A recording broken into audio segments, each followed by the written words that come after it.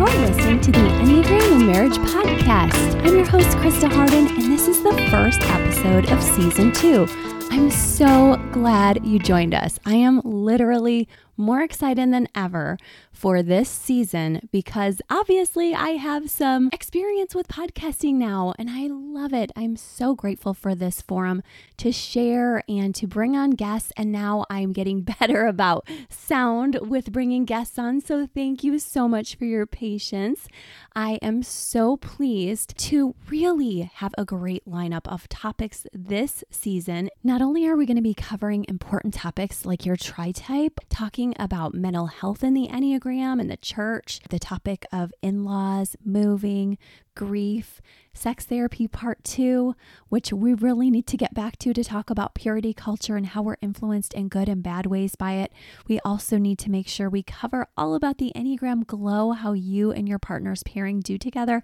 I'm so excited about that in particular because Elena Pompa of Ray of Light and I have been working so hard, and Michael Shahan has done a tremendous job on the trauma piece with us of that. But she and I are doing illustrations and going type by type through the amazing and difficult journey of the 45 different pairings and how they look. And there's not 81 because, as you can imagine, somebody thought that the other day and I was like, oh no, the good news is there's not 81 pairings to go through because 8-9 is the same as 9-8, etc. So it's exciting. We love it. We're about a third of the way through, but as we finish that up later this fall or early this winter, we're going to have so much fun to have them on the show and talk about how you guys glow together and how you can hurt each other and help each other both. So super, super excited for all these great topics that you guys have requested, and now we're going to get to do them. You guys have asked for it, and I am so thankful I get to deliver it. This is like the best model for me to share because now I get to do so from home since COVID.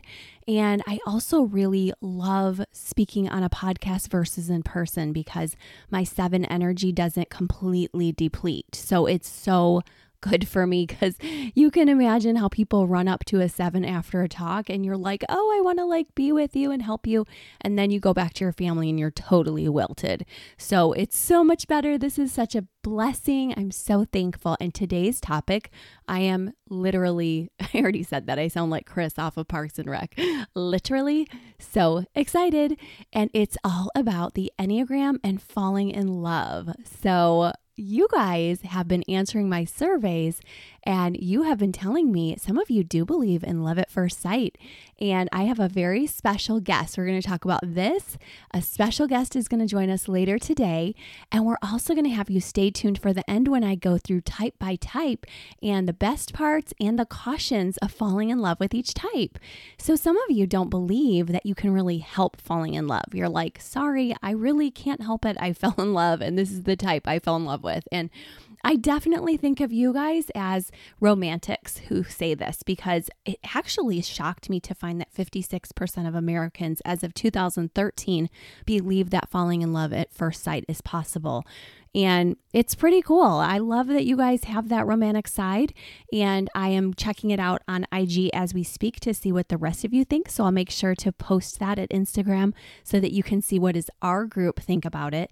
But I also think that's a great thing to know about the national average because it's got a 1 to 3% margin of error. But the truth is a lot of you, whatever the exact percent, a lot of you believe that you can. And so I want to make sure that you're cautious in a healthy way about what love truly is, but I also want to help you to understand that that's okay. Some of you, and I know from almost 2 decades of working with couples, really do fall in love at first sight. And I have to tell you that because I was teaching this week, and of course, perfectly timed, I'm teaching Romeo and Juliet for my world literature class with a small pod of teen girls. And that was one of the first questions I asked as a pre-writing assignment. What do you guys think about this? And one of my daughters, who's a 9, said she did believe it, but a lot of them did not think so. And even my 4 said, I think I'd be really cautious. So I think it's really important that we understand it doesn't mean kids all think that way. It could be that older people do, or people who have been married for a long time start to relax in their love. And then instead of kind of analyzing it like we do in middle marriage, they're just like, yeah, I fell in love with her when I first met her. And it's like, well, yeah, you're 50 years in. Are you sure you always felt that way? So we're going to explore that too. But let's talk a little bit about Romeo and Juliet, because I do think they're the quintessential couple for falling in love, and you probably use a lot of their language in your everyday life. And I know it's funny because it's such old-fashioned Shakespeare speak, but we do. And one of the quotes that sticks out to me and that I use with Wes a lot is if he's drank the last of some kind of a beverage that we're sharing, I'm like, left no friendly drop. And it's just a good memory for me. I always think about how Juliet's like, hey, Romeo, we're going to die together as eternal lovers. And you didn't even leave me a sip of poison. So I'm twisted, but my husband and I usually giggle when I think of that line. And I, of course, know that many of you are thinking about the famous line, oh, Romeo, Romeo. And it's just kind of cheesy to me. I mean, I know that's me as a 7, but I'm like, oh, come on. But I do understand that feeling of love at first sight. And I cannot lie. So many of my clients have had it and told me about that. And I didn't even exactly get that chance with my husband, because the first I ever heard from him was a teen girl ran up to me in high school. I can still remember exactly where I was standing by the lockers, coming away from my locker. And she burst out of her world history class. And she's like, oh, there's this new guy. He's a sophomore transfer in our high school. And he is so nice. He's a Christian. He's a quarterback on the football team. He's gorgeous. And I hate to say it, but my skeptical little 5 part of me was like, then you and I have no chance. And I don't even know why I was thinking of myself at all. Maybe I wasn't, but I had a boyfriend and I was like in the intellectual set, and she was too with me, and she wasn't an athlete at all. And of course, my mind went right to research. I said to myself briefly, then she's not going to fit in with the social set. If he's this, he's going to go for the cheerleader. And I'm sorry, but I have to let her know this as soon as possible. But the 7 part of me was just like, very kind and joyful with her and celebrated it with her on the exterior while I kept that private. And I'm glad I did, because that would have been like an end to the friendship right there, right? If I was like, well, then you have no chance with him, because that's ridiculous. Like, of course, sometimes we do defy stereotypes, but in this case, I was right. He did go for all the cheerleaders and stuff first. And my boyfriend was still with me, and he hadn't left yet. He was going to be an environmental engineer, and he was the valedictorian of his senior class, and we were only sophomores. So I knew he would be leaving, and we had a very practical romance. And that was also not an example of love at first sight. And I'm like, oh, he'll be leaving, then we'll be breaking up. And this is how love works. So I just had such an unorthodox start. And by the time I did get with Wes, it was a year later. So really kind of precluded some of those possibilities. And of course, as you can imagine, it took me a long time to really believe that he was ever going to sincerely be the right fit until the first date. And then after that, I was like, oh my gosh, like I have already mentioned this last season, but this is so ridiculous, because you try to guard your heart. And then I'm like, Mom, if you don't get me out of the shower while he's calling, I will be so mad. And then I remember my mom, one time I said that exact phrase to her, and she was like, didn't do it. I was like, Mom, did he call while I was in the shower? And she's like, yes. And I was like, I cannot believe you didn't get me out of the shower. And she's like, you're an idiot. Like, she didn't say it, but she's like, I've had mental illness, and you're like the 4th of a long line of children. Like, no, like I'm not even worried about it. And of course I called him, and I think he wasn't even home. And then I yelled at her, and I was like so mean and so 7 and unhealthy at that season of life. And she's just like, whatever. So it was really, really silly. And I do recognize the Juliet in that. I'm like, oh my gosh, the desperation you feel after you do give your heart is pretty sick. And so I mean that in a cool way and in a sick way, because I think those early years can be funny in that sense of the star-crossed lovers who can't even take a breath. And I am so, oh my gosh, I have teen daughters. So I'm like waiting for this to hit and hoping it doesn't for a while. But it's really okay to have that feeling, right, of love. Like we have to hold our hearts at guard. Women have to say no a lot. But eventually we get to say yes when we find that somebody has grown and is a good, nice person, and we can let our guards down. Then we can start feeling those feelings. And I was a bit young to be feeling those feelings. But in Romeo and Juliet's day, she was 13 years old. They said in the story, by the time you're 14, you're going to be starting to have your children. So there's just different cultures and different times for us to fall in love. And some of you have a story where you met as children. I've had couples say, I met him, I knew this is the man I'm going to marry. I've had a lot of guys say that, especially being the ones who often seek out, this is the one I'm going to go for her. And it's exciting and it's beautiful and it's so reminiscent of all the Hollywood movies, right? To have that experience of falling in love. You can't help it. I know I've read before some of my dad's poetry when he fell in love with my mom and he said, oh my gosh, I saw My Last Duchess by Robert Browning, and he saw her getting on a bus to New York City, and he was also getting on the bus to New York City. He's thinking, this is the one. So I have to make sure that I see her and that I get her and I try to get her. So he made sure to get the seat next to her, and she had all the games of love already played. And I know this because they were both brilliant writers and I have so many of their writings saved.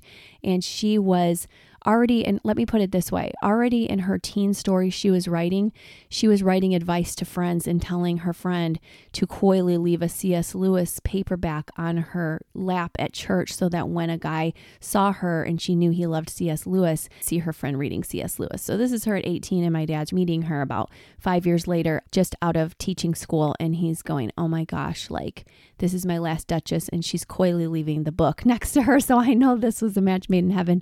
They were married 3 months later, but it was a desperate, him laying in front of the cottage of her aunt, laying his claim, making his Romeo stance and calling themselves Heathcliff and Catherine of Wuthering Heights.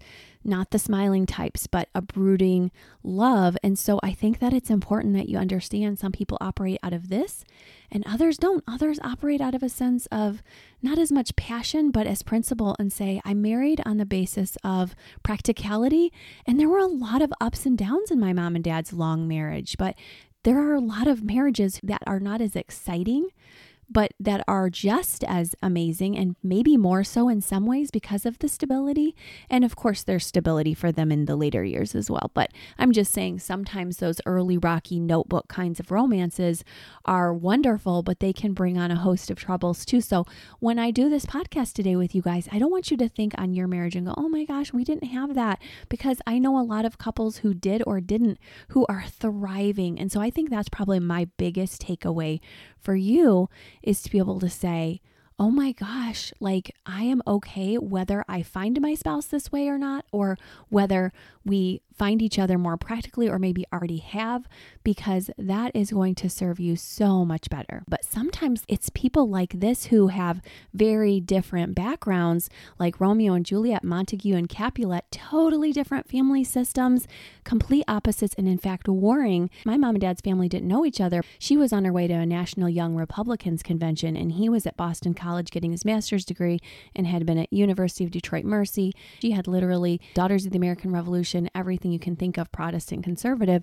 So sometimes that feeling of, oh my gosh, and she said, I'd never met a Democrat before, so her and her friends were all gawking.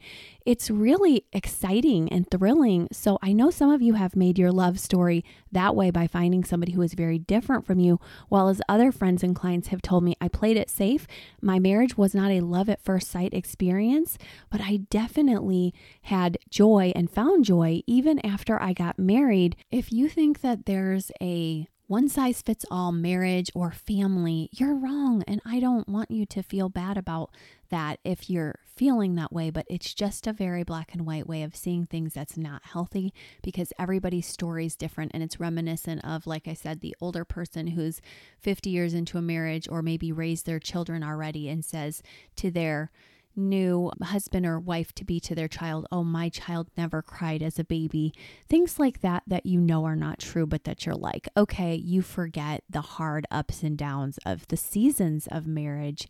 And so make sure you remember that if you're thinking, and I hear this a lot, as you can imagine, that people who feel like they're questioning their love, they're thinking, oh my gosh, I definitely love my spouse, but I've fallen out of love. And that's such a big statement to make, because love is a verb And I really want you to understand that love truly is an action. And so it is practical at times, it is passionate at times, but you don't have to feel a strong, intense feeling the first minute you see somebody in order for it to be meant to be. And many, many people have gone astray when they're relying only on this because sometimes they're just youthful and they don't even know. And going back to Romeo and Juliet, he was thinking the same exact way as the story opens. If you just go to Gutenberg, you can find most of the classics, and you find that right away he was talking about Rosalind in the same manner. And side note, when you do this podcast, sometimes I go into total literature mode, so you have to just know that and roll with it if you like literature too. And I hope you do, because I'm like, literature, communication, and psychology, my three favorite fields, are all alike in so many ways. And we're really looking at the depths of a person. And Romeo, that figure that we take from all of history as the most romantic of all time, was just deeply, madly in love with Rosalind just literally like 5 minutes before. So you have to understand sometimes that feeling can be super strong for somebody else, or sometimes that person that you fall in love with can be right under your nose, because we just read Emma right before this, and Emma by Jane Austen is another excellent love classic, but Mr. Knightley was right in front of her the entire time that she was seeking love, and he was literally her mentor, her neighbor, and probably classic 1 or 5 who is there to give her wisdom and patience, and also speak up to her when he felt like, oh my gosh, I'm either going to go to my high 1 or my high 5 or even my high 8 to say, no, Emma, you can't matchmake for everybody else. You can't force people to fall in love. You can't play Cupid. You can't tell others who they can and can't marry. And especially, I know that they were both in denial of their own love feelings for one another for a long time. And you could make the same argument about my husband and I, because you just have to understand love is complex and it really takes a while sometimes to marinate. So give it time if it needs it, because you are worth it. And I don't want you to settle for anybody else that you shouldn't have. And that's why I'm making sure that at the end of this episode, we go through type by type to talk about what I want you to make sure you're cautious about with each type, as well as what you know you could celebrate of each type as you fall in love. So now I'm so excited to welcome our guest, Liv from the Enneagram 7 on IG. Go follow her if you're not yet. Her page is amazing. I was just checking your page out this morning, Liv. Thank you so much. I really appreciate it, Krista. I love being here. And fun fact, this is the first time I've ever been a guest on a podcast, and I really wanted that to happen this year, and you're making one of my dreams come true. So thank you. Oh my gosh, to make a 7's dream come true. This is awesome. And I will say it happens, right? Have you experienced a lot of your dreams coming true, I bet? Yes, I have. I definitely have. Once I nail what I want and I kind of work towards it, it just happens. I really, really knew that you would say yes to that. I'm like, because they happen and then you just have to get more dreams, right? Exactly. All the dreams, all the time.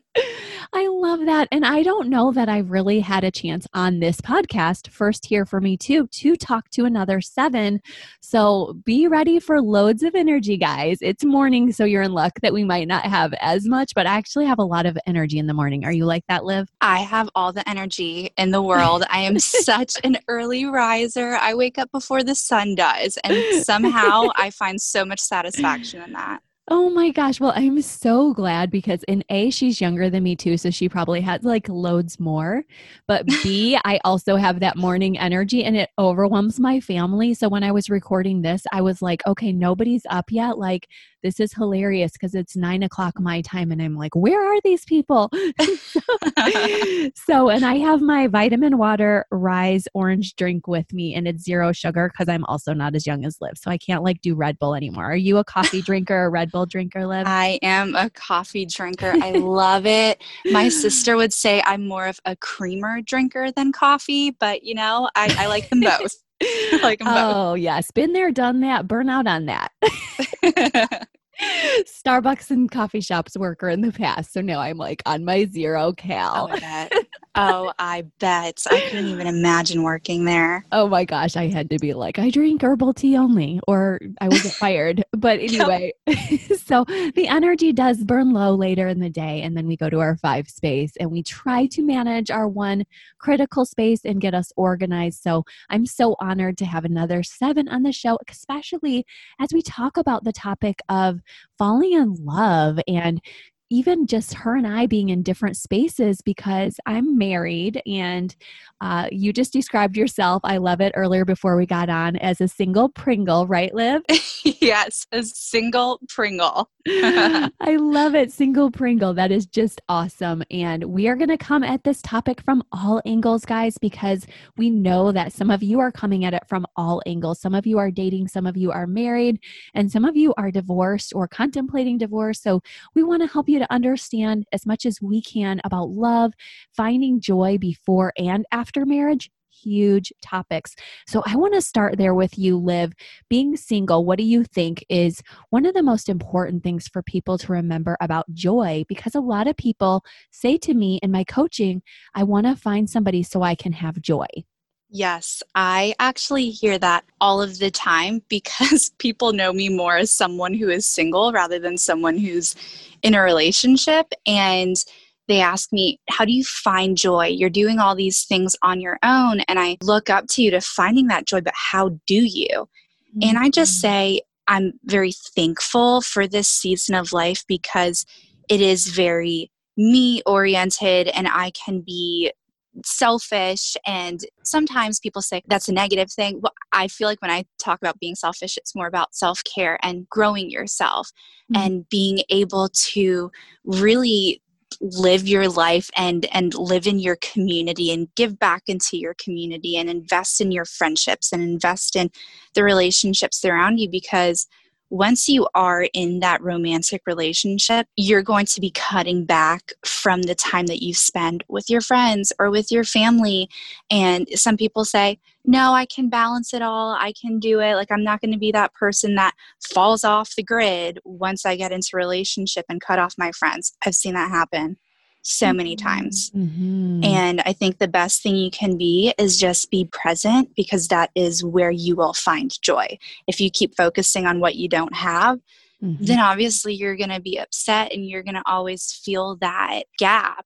But if you figure out, hey, all my needs are being met, I'm surrounded by good people. And if you're not, go surround yourself with good people. Make that the thing that you want to do now, rather than being upset and miserable and trying to find your happiness in another person, because people so often find that satisfaction and that joy soon enough wears off because of the state that they were in before they even got in the relationship.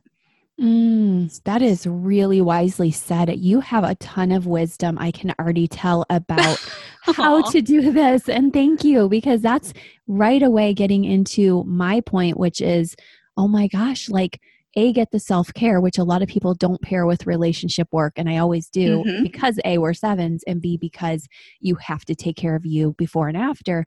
But you just said it so well that really, once you get in a relationship and the initial feelings wear off of that high intensity romance, you find yourself, even the people that are the most romantic of all, in those doldrum days. And I have a ton of poems and research, even from my own parents' extremely romantic marriage, that they wrote down to share about that middle season of marriage. So it's so important that you say, hang on to who you are, because you're going to need that to find joy later as well. Exactly. You want to make sure that you have your identity and be strong in your identity, because if you go into a relationship trying to become like that other person and it doesn't go well, you're going to have an identity crisis after that relationship ends. Yes. And I think most people do have an identity crisis. It doesn't have to be extreme where you're in the mental hospital. It just happens where you're like, oh my gosh, like, I'm now tempted to have an affair, or I need meds, or I hit my wall and I'm depressed. And it just looks different for everybody, but it really is helpful to say, how can I prevent that from happening? Because when and if my spouse doesn't want to follow suit with the things that bring me joy, I need to still know how to do that. And I've talked about this on the show a little bit, but it's been a lifesaver when my spouse and I have been able to do that, to model that to each other, because I went into the marriage thinking that we would have mini sleepovers every night and slumber parties where we would have fun shows and snacks. And my husband was like, I have work to do, or, I have a guilty conscience as a one that I have to keep doing work at night or working on meaningful projects. And I'd be like, okay, well, wow, I have to take care of me now and not just expect that. And a lot of wives, I think, come into it thinking it will be a slumber party every night, because sometimes, yes, Enneagram type matters most, but sometimes I think just that gender expectation is even bigger, because it's like, I'm a woman, I want to connect and emotionally chat and cuddle, and occasionally it's the male, but it's really nice for me to hear that this already, that you're like, no, we have to know how to take care of us. Absolutely. Absolutely. I have always been intrigued, and I probably should have known I was a 7 from this point on.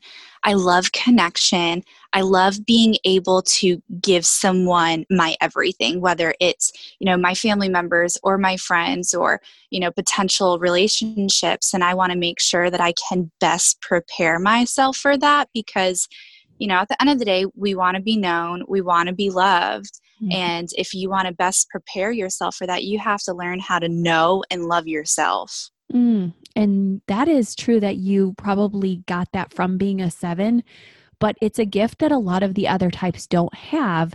And sometimes we get accused of being selfish for that reason, but we've been taking care of ourselves for a long time. So that seems to be part of our essence. And it's a gift we can share today on this podcast, because let's assume that probably 75% at least of our listeners are not 7s. And therefore they really need that reminder more than even you and I do, because it took us, we're saying, okay, our dreams usually happen. We shift, we pivot.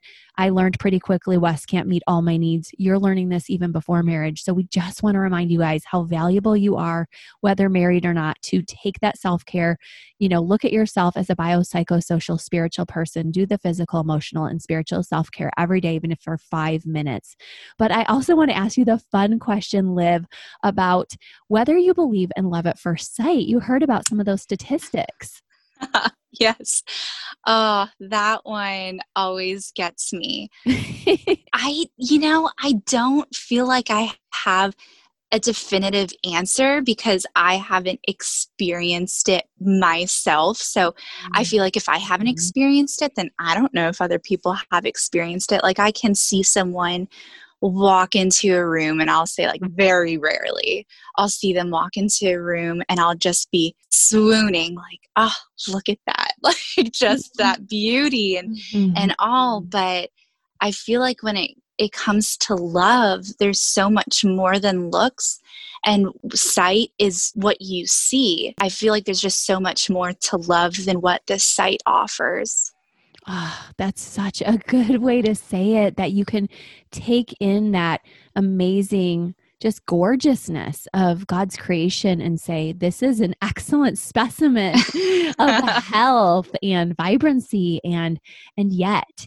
And that pause is what I think has been blessing you especially. And that's the pause that does require a certain amount of intelligence. So even while I was having the conversation with the teen girls earlier this week, that pod in my literature class, and asking, do you think that parents should be involved in helping their children decide? Because in the Romeo and Juliet decision, the parents were what was blocking these two lovers. And the parents eventually had to grieve that their feuding wasn't that important.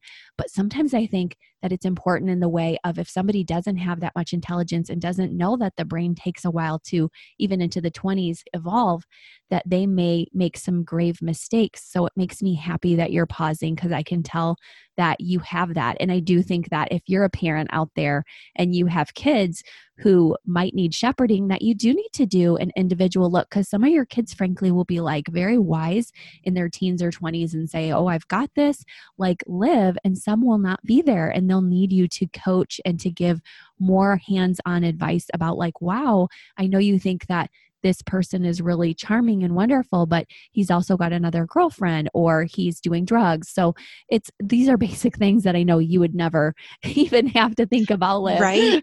But Right. still, this is life, right? This is love. This is passion. So I'm so glad you have that pause that you take and that you were honoring to say, hey, God could totally give me a love at first sight, but I'd also need to see if the rest fits. Is that right? Exactly. Exactly. At the end of the day, beauty fades. We're all going to grow old. As much as us Enneagram 7s do not want to face that reality, Right? It's going to happen to all of us. That's one thing that is guaranteed. And so those looks and those feelings that you may have because of those looks, those are very temporary. It's the heart that matters, and how compatible are you with that person? How much are you willing to sacrifice for that person? And figure out, okay, is this someone that I want to spend the rest of my life with? Is this someone that I want to work through hardships with and share the most exciting times in my life? And getting real deep real quick, oftentimes I think, like, if I were to end up in the hospital at the end of the day because something traumatic happened, I want that person by my side, like the person that I choose, I want them to be there by my side and know, like, I'm going to be loved till the very end. I will be taken care of until the very end. So I get really serious at times when it comes to trying to figure out who to date, and also trying to balance it out and be like, okay, you're not going to marry the first person you go on a date with, so calm down. But it's a balance. It's a balance. Yeah. And you bring up a great point to be honest about who you are at the beginning of a relationship. And that's one of your thoughts as a person in the anxiety and fear triad and head triad with me. We're thinking all the time. So it's an important thing to say. And it's something I was able to say to my husband, even in our high school years. I went deep like you did, Liv. And I was like, look, I'm just going to let you know that I have fears and here's what they are. And I remember some of them had an actuality point too, where I went in thinking I might not be able to have children at one point in my, like, about 19, and my husband and I had already been dating for a few years. Crazy story, but Wow. we were really ready together for that if we were to stay together. Who knows what would have happened, but I was asking that. I was saying, like, oh my gosh, if this happens, what would happen for our future, that we knew we were too young, but still planning on being together. And he was like, I'm going to be with you no matter what. But actions speak louder than words. So it's important, once again, that you take care of yourself, because thank God my husband was able to be a man of his words. But sometimes you don't realize trauma hits later hard, but some harder than others when they do have that midpoint crisis. And you need to be able to say, oh my gosh, like, everybody vowed at the beginning of marriage to take care of each other for better or for worse. But if these are your big points, share them. In fact, whatever your big points are, share them, because Liv will know right away if she says that to somebody and they're like, you know what, like, I hate hospitals and I don't do hospitals. That might be a deal breaker for her. Do you think it would? Absolutely. I mean, me absolutely. too. You want the person who you're going to be with for the rest of your life to go through it all with you. All of it. And, especially as 7s, we want to know that we will be taken care of till the very end. And we want someone who is going to demonstrate that throughout our lives. Now, no one is perfect, so we can't put this expectation up that this person is going to be our, primary caretaker. They have to know all of my needs. Like, that is setting really high expectations for the other person. And no one should be under those standards and expectations, because if someone put that on me, I'd feel confined. I would feel like, oh no, you're putting rules on me and expectations, and I don't want that. But you do want a person who's going to show up, not just during the good times, but the really hard times too. Oh my gosh, absolutely. And you want them to be able to help you to be stronger too. And that will inadvertently happen as well when you're on this route and you say, like, I need you right now. And they're like, I'm not available. And then you have to do it by yourself. And I remember my spouse really helping me sometimes when he was like, I know you feel you need this, but this is probably you leaning really hard on your 6 wing. He didn't know the Enneagram at that time, but he was in essence saying, your worries are bigger than the reality. So now I do need you to get up, be my teammate, and do these things because I will be there for you when the chips do fall, but they haven't yet. You're still standing. And so that's very important for the work of any type, is when our spouses challenge us and say, hey, I did mean those vows. I am in love with you, but we have to work together to make sure we're both efficient. But I still joke with him because he's a PA in family practice. So he has all of his own patients and he does all of our family medical care. And so I always say I only travel with my personal physician. I love that. And my best friend is also a PA. So I'm like, I guess you and I can go on a trip. But that is phenomenal. Yeah, I will do trips with my kids because I'm like, they're old enough. I always did. Sometimes necessity has to be there and the Lord will be there with you. I've had those too, but it's fun to be like, yes, like you said, like we want to be taken care of. We want to know we're not in this alone as people and especially as sevens. I also want to say everyone does it differently with like, some people love to do courting. Some people love to do dating. Do you think you're going to do either of those in a particular way, Liv? So I feel like I would date with a lot of intentionality, with the goal of being marriage. I feel like if you define it, it's all about the definition here for me. Yep. If you define it as courting, it just feels so serious. It feels like there's just so much pressure under that. So as a 7, I would choose the term dating. And I would first go into it as friendship because I am not someone who can jump into a date, jump into a relationship. I mean, I've tried, you know, I have done the apps, I have done Bumble, and there's just this presence of this expectation knowing, okay, well, he's looking for, you know, I don't know what he's looking for, but I'm potentially looking for a boyfriend. Let's see if it can turn into this. And, you know, I went on one date earlier this year before coronavirus, and I didn't know what to expect. He was really cute. We went to a coffee shop. I was going in with so much anxiety because I was just overthinking it. Like, I was like, oh my gosh, what if I have to marry him? What if there's someone else out there? What if he's not the right fit for me? But what if he is? And you know how 7s are. You ask all the what ifs, all the am I missing out, everything. And so I calmed myself as soon as I saw him. I'm like, okay, he's just another human being. You do not need to be tied to him. Just try it out, see how it goes. And it's a funny dating story, actually. It's probably 7s will really appreciate this one. So I don't even know what Enneagram number he was, but he suggested that we play a board game at the coffee shop, and I am not a board game person. So because you're like, it's BORED, like, no. Yes, exactly. And there were so many rules to this game. So I went straight to my one wing. I was under so much stress the entire date, couldn't figure out the game. He could tell, but he still wanted to play. And I was like, I just want to escape. I want to get out of here. And so, you know, as a 7, I just feel like friendships start the best relationships. Now, can people meet on, you know, the websites, or can they be set up through mutual friends and work out? Absolutely. I've seen that happen all the time, but I prefer, and I think that other 7s would say that they prefer, you know, being in the same group, being in the same class, or working towards a project together where they can get to know each other without having that expectation and that pressure that, okay, we are working towards a relationship. We need to put our very best foot forward, make sure we look like this perfect person. No, if you're working towards something else together, it takes that pressure off and allows you to really get to know that person while still feeling comfortable in your own skin.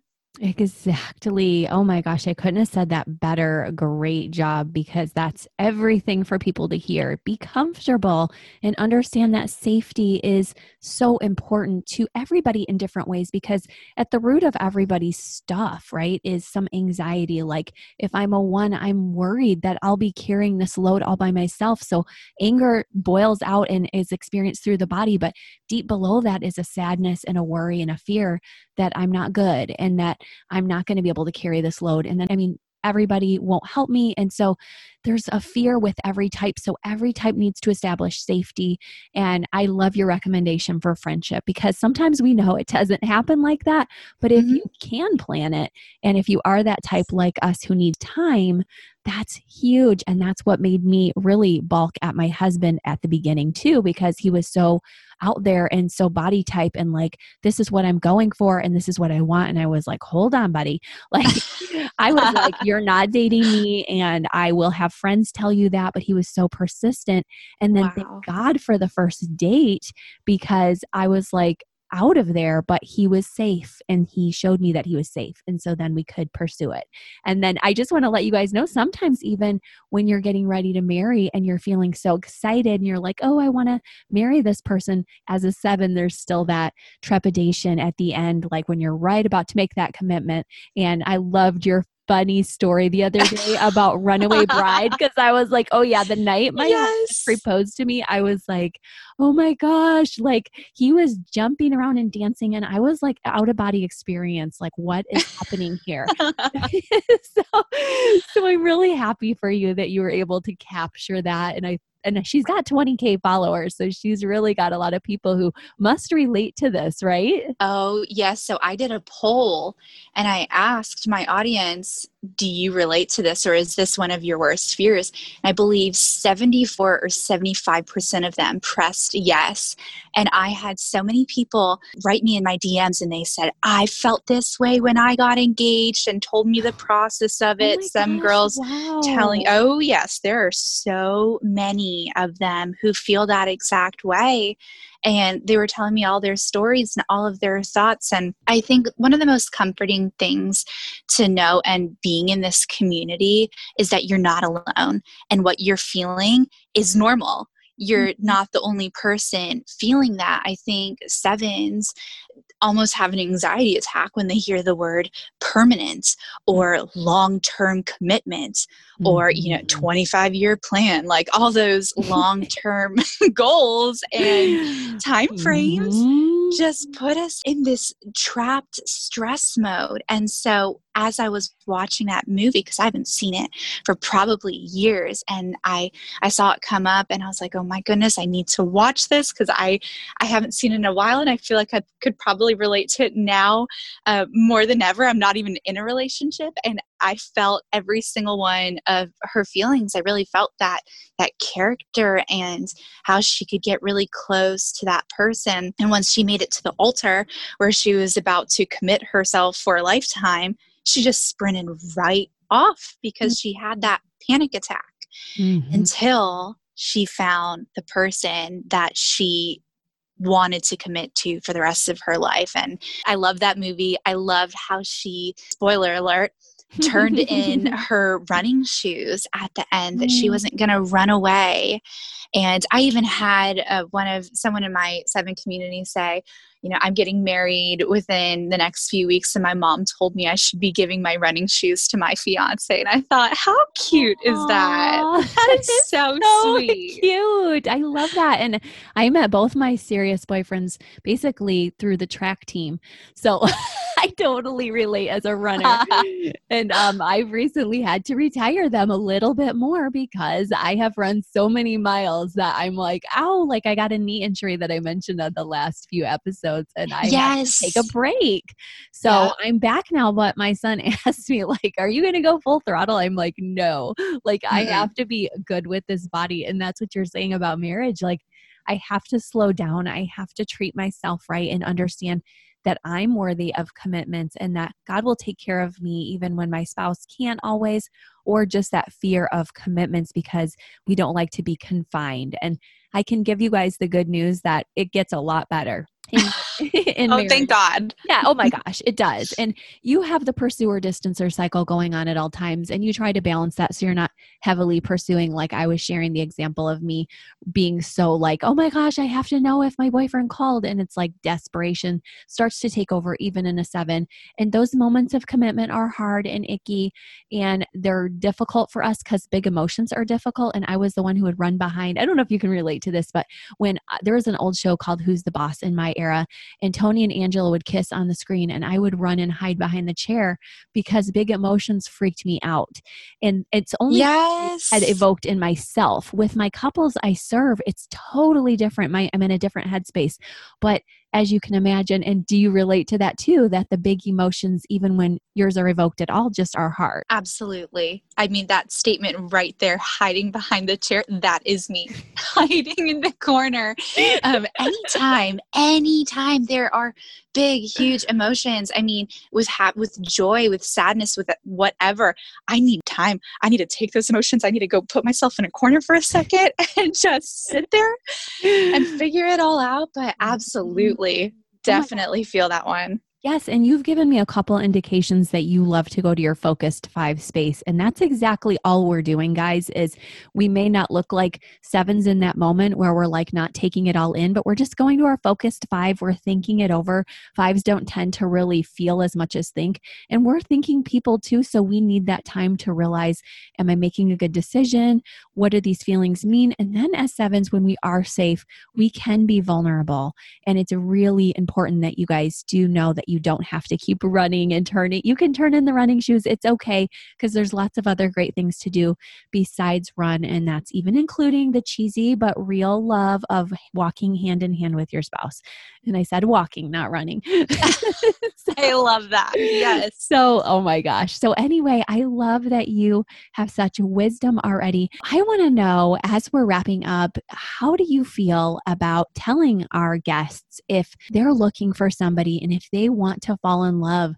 Would you recommend anything? I know you said not in particular courting, and we've all seen different issues with that coming up in the last couple years with people saying, oh my gosh, the I kiss dating goodbye guy isn't believing that anymore, or I still adhere to that. And I first want to say everyone has a different view on it. And secondly, do you have any tips for people who might want to date but want to also keep it safe and make sure that they're caring for themselves? Ooh, that is a really good question. So that's been a question that I've been asking myself. How do I do this? I feel like there are so many books out there. So being a 7 and being in that looking, pursuing, kind of observing as well, we want structure. That's what I've learned is I want structure. I want someone to tell me what to do and kind of how to do it, but allow me to do it in the way that I want to. I want to be able to reference books, and I've read so many. And the one that stands out to me the most is The Mingling of Souls by Matt Chandler. That book is phenomenal. He's a pastor in Texas. He is so great, so kind, so loving. And the way that he talks about this relationship, it's more of soulship, if that is a word. It's more of finding that soulship with someone else and how to do it intentionally and how to not, go in it and injure someone else's heart or wound yourself. Like, you do have to make sure that you are guarding your heart. Like it says in Proverbs, like, guard your heart. That is so important. And going into relationships, I think it's important to go in, not have that high expectation, not put your vulnerability out on the table first date or when you're first trying to get to know someone. I made this analogy where it's like going into the pool for the very first time. You want to go in the shallow end first where your feet can touch the ground. And once you have more experience, you can swim in the deeper end. And that's just like any relationship on the shallow side where you're just talking about very surface level things. But once you become more comfortable with swimming in it, you can get deeper and deeper and eventually figure out, okay, is this the person for me at the end of the day? Oh, I love that. You're right. That's such a great analogy. People don't have to hop in all at once and feel like, oh my gosh, I'm in such hot water. Like, what I really hear you saying is you are worth it take it slowly. And the book you mentioned is amazing too. And I'll put it in the show notes. I was excited to hear you talking about it. And it has great reviews, I know. And Mike Todd is another great author who talks about relationship rules. Yes. So, oh, good. I'm glad you've heard of that one. So get a hold of these books. Like she says, Liv has been really enjoying learning from others, but also just allowing her story to be hers and allowing her needs to be important too, because she knows she's going to have to balance somebody else's needs, and she needs to at least make sure she can be refreshed and replenished to give and to take her time. I think that is so wise. And that was actually my final point as you're looking for romance, is to take your time, because nowadays with the swipe features on social media and post-COVID dating and people who are just flat out dating before they're divorced, this is really becoming a huge thing in my counseling and coaching practice over the years that I've seen transition, is take your time, try not to get involved first, because if you're not divorced yet and it's very sticky, you want your kids to see an ethical person and to feel safe.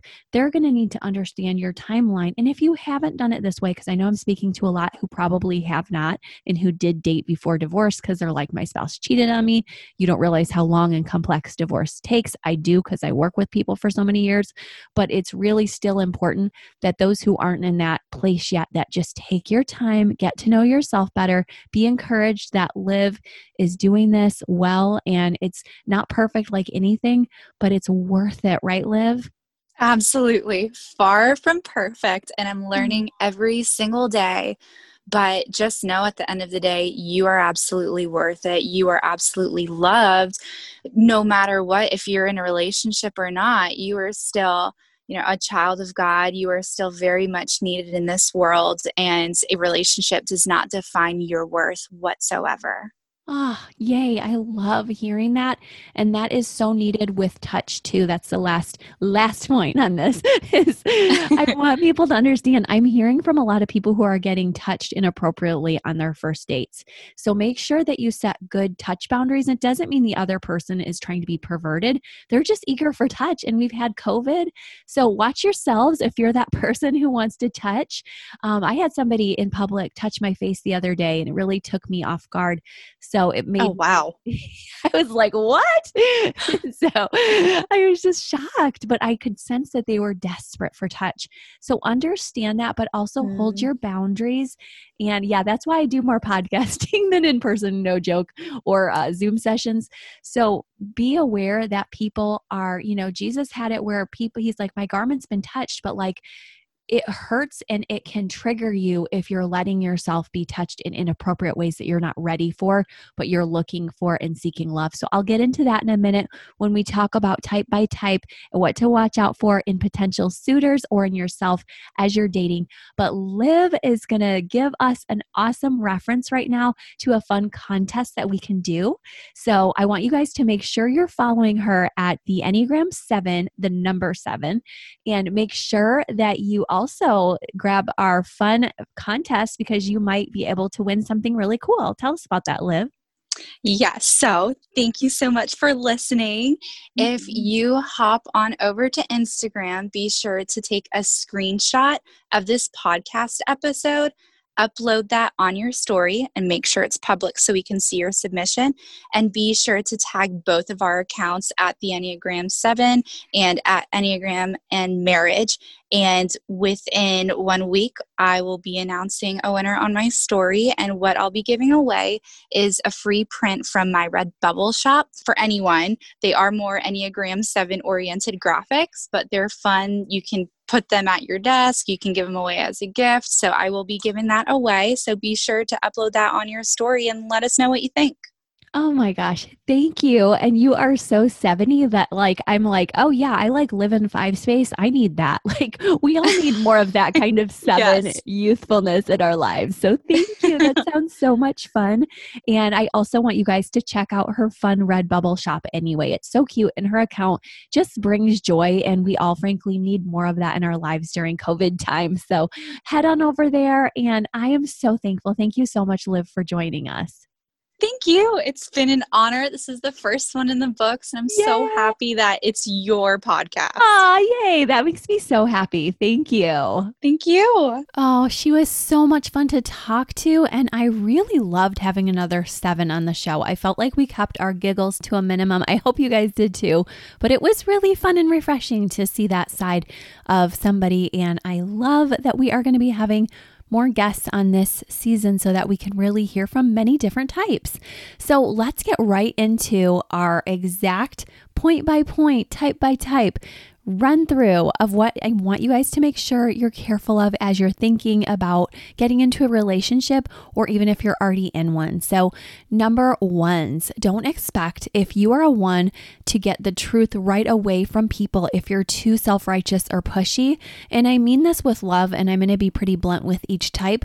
I'm telling you that because I'm actually with a 1, and I know that there was a few things my husband asked me the very first time we basically talked on the phone after our first date that were really intense questions, and I felt put on the spot because there might have been a judgment with them. So make sure that you really understand that. And then I was able to go back and say, well, can I tell you more when we're face to face? And can I tell you more of my story and who I am when I have a chance to explain the whole? I mean, you guys heard me on the Enneagram 7 episode. I hope you go through the type by type episodes too, but really just the depths of my heart versus just a quick judgment about somebody. So watch for that.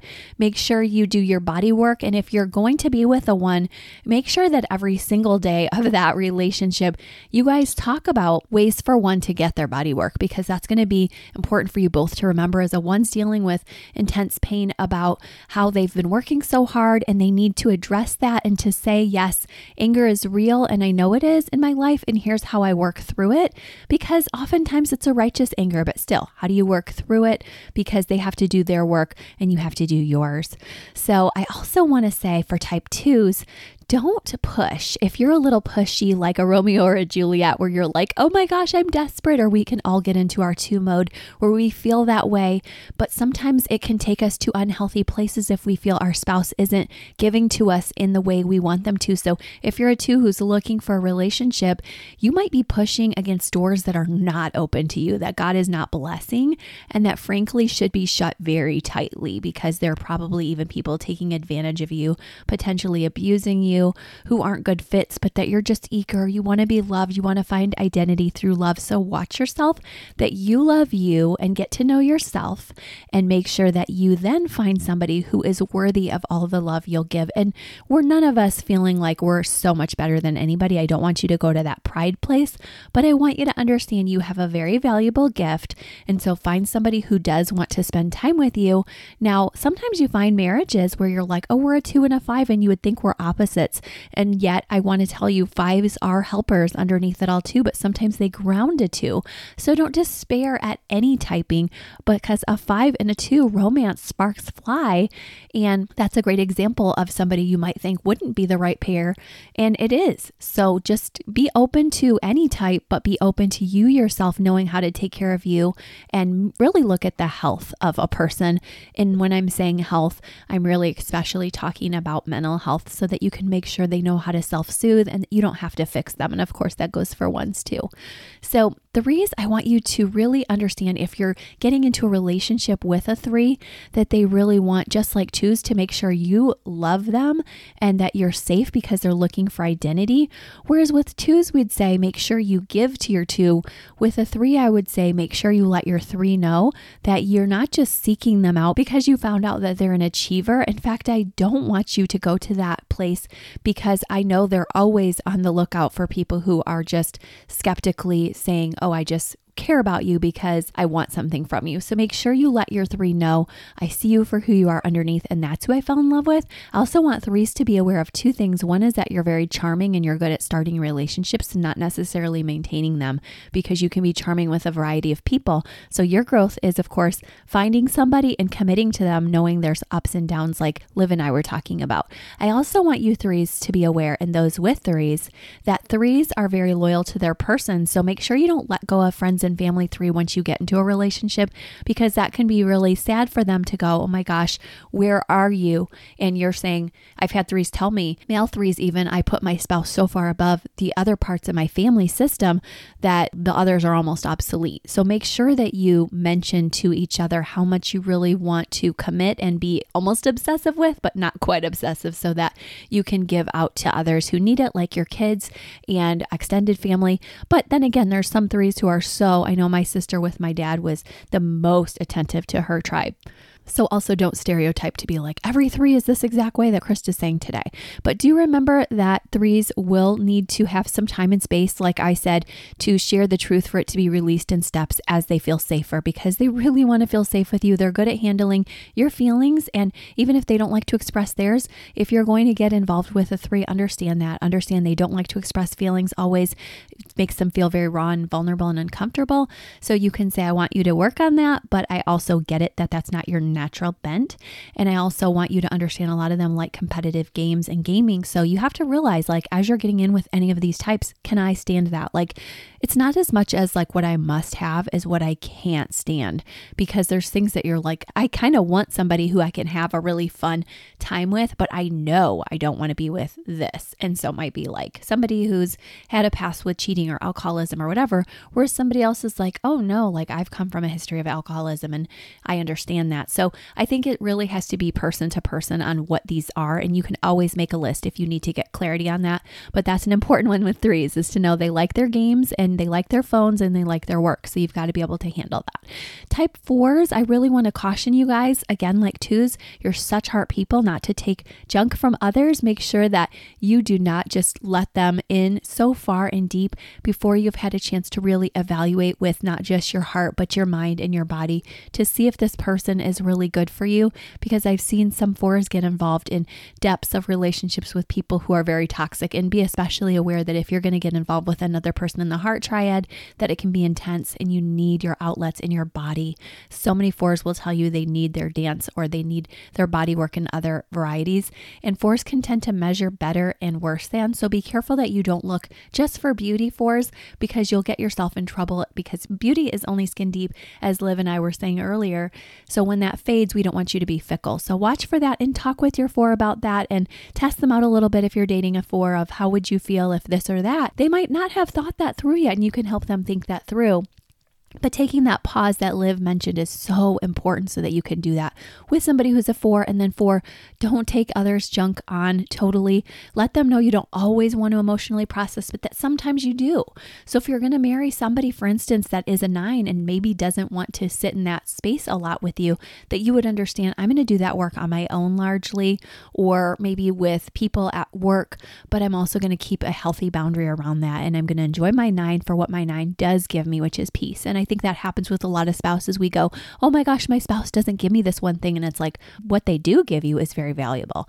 So 5s, what I want you to be understanding of is a lot of the time the 5 is giving out of a place of, they're like, this is everything I just gave you. And you're like, oh my gosh, like I felt like I got a thread or a hair from you. And they're like, I just gave you my last breath. So make sure that you honor your 5 for what they do give you.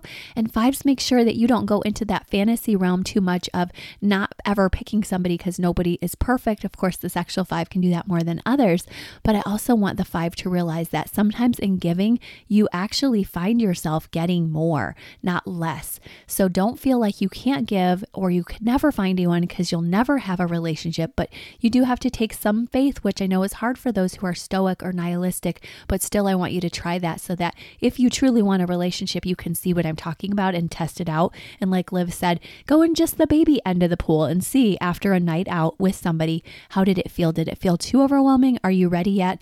And maybe you need to get your self-care in place, and you need to strike more of a balance in life still to make sure you have enough energy if you're not quite ready, but maybe you will be later after you do that. Also, if you do understand that you're with a 5, one of the things you'll need to understand for them is that they need time and privacy to individuate. So be ready for that and don't think, okay, I just married somebody who wants to be together 24/7, because they don't typically. They may be better at parallel processing, however, than you.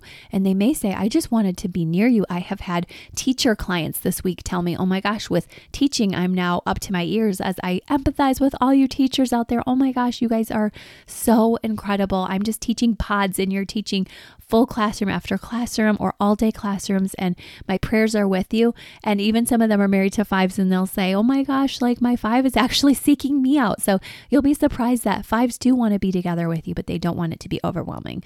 Okay, 6s, what I want you to be aware of is they are going to want to talk about problems. They're going to want to talk about them right away, not to be rude, but to connect and also to feel some relief, because they're aware that sometimes by just letting it out or processing that maybe you can offer a fix. A lot of times they're just looking for a listen, but it really helps them to get on with their day. And 6s, be aware that not everybody processes like that. My 6-wing used to do that, as I've said last season, with my husband on his way home from work. And I had to learn that he's not like that, where I'm like, oh, let's just talk this out really quick so we can move on. And he's like, no, like I need time to settle in. And I just heard that from a couple this week. And somebody else said, I really like to designate times. And we've talked a lot about that on this show too. So make sure you're aware that if you're going to be with a 6, they may want to process right away, and they will want to connect through talking about problems and worries. And that if you can't do that, then that might not be the type for you. But 6, be aware that not anybody else in other types doesn't do this to the extent that you do. So you also have to tell yourself, if I'm going to be ready for a relationship, I'm going to need to keep it at bay and give myself a permission of like 10 or 30 minutes to really talk this out and then move forward and then do something about it. 7s, I want you guys to be realizing, those who want to be with a 7, that 7s really spend time in their 5 space of focusing.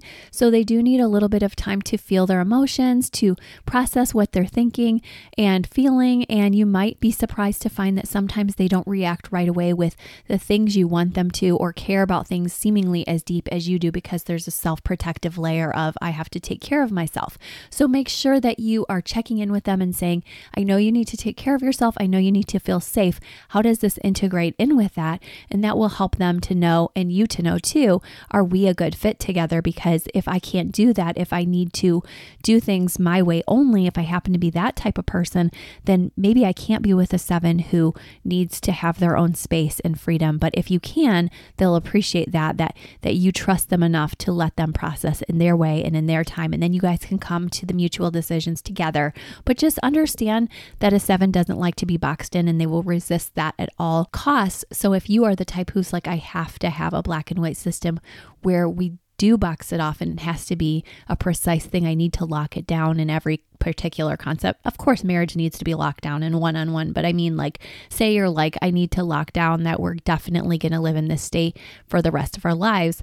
That's somebody that a 7 might or might not say that, because a 7 who can reframe that to, oh, I love that. And we will be changing our house up all the time, and that will give us change, or we'll take vacations, might be something that they have done their work. But another 7 may say, no, I'm a true free spirit. You don't understand the amount of energy and desire I have to move around a lot. So you have to explore some of these concepts early and understand that while you don't have to do it all on the first date, as one of my clients was recently turned off by somebody making marriage plans on the first date, it's really important that you also know some people do like to make plans like this on a first date and explore and do that. So find it out early and then keep going, because that's all you can do, right? And don't keep going if it's somebody you're like, ooh, I can't do that.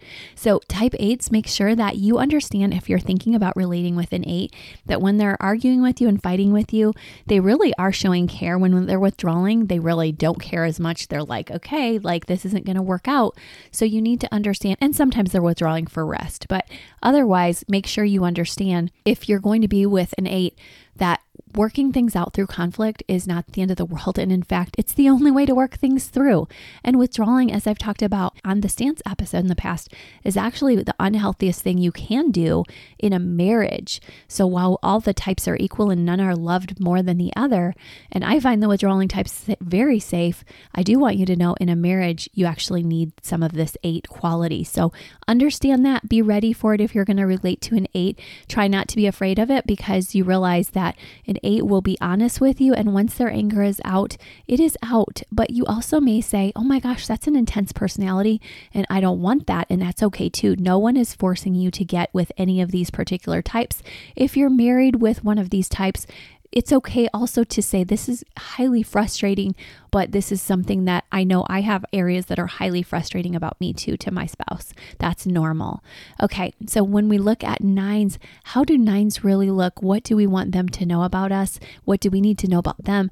The fact is you really need your 9 to understand that when they withdraw, you need to see more of them, but that they do get 30 minutes to 2 hours a day to do that so that you understand they need their own time to just chillax, to watch a show, to take a walk, whatever they need to do to get their comfort and their body work, and that you need to be respecting of that and understand when they say, I'm going to that stubborn place of setting a limit, I mean it. And they don't like to talk about problems at length.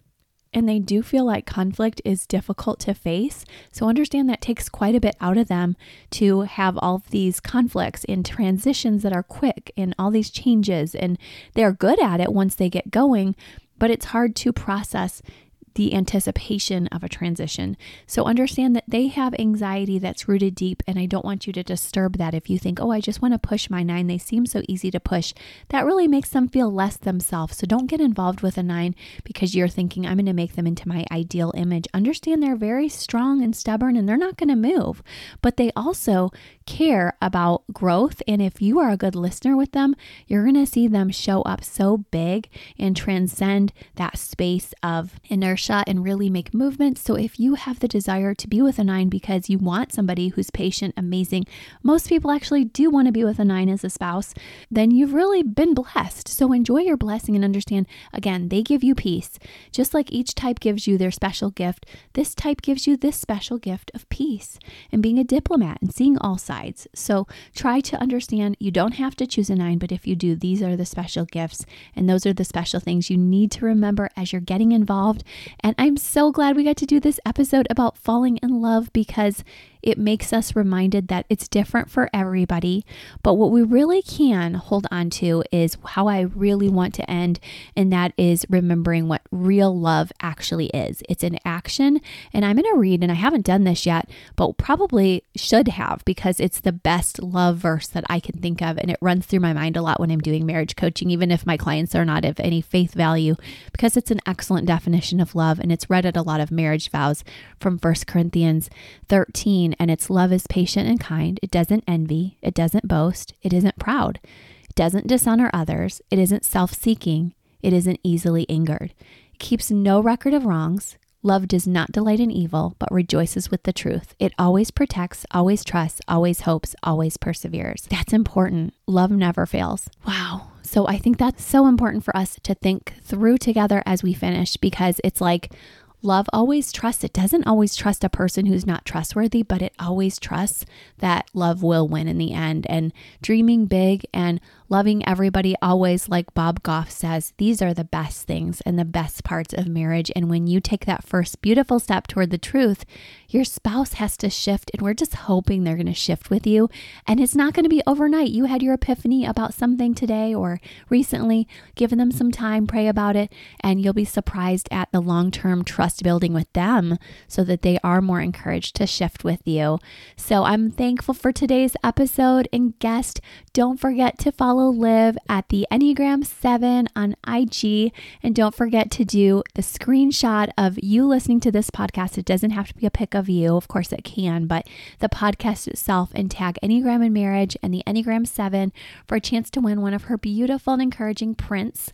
And I also want to let you know next week's topic is going to be awesome. It's going to be on tri-types. So if you were ever wondering what's my tri-type and what is Krista talking about when she says she's a 7-4-9, what does that mean?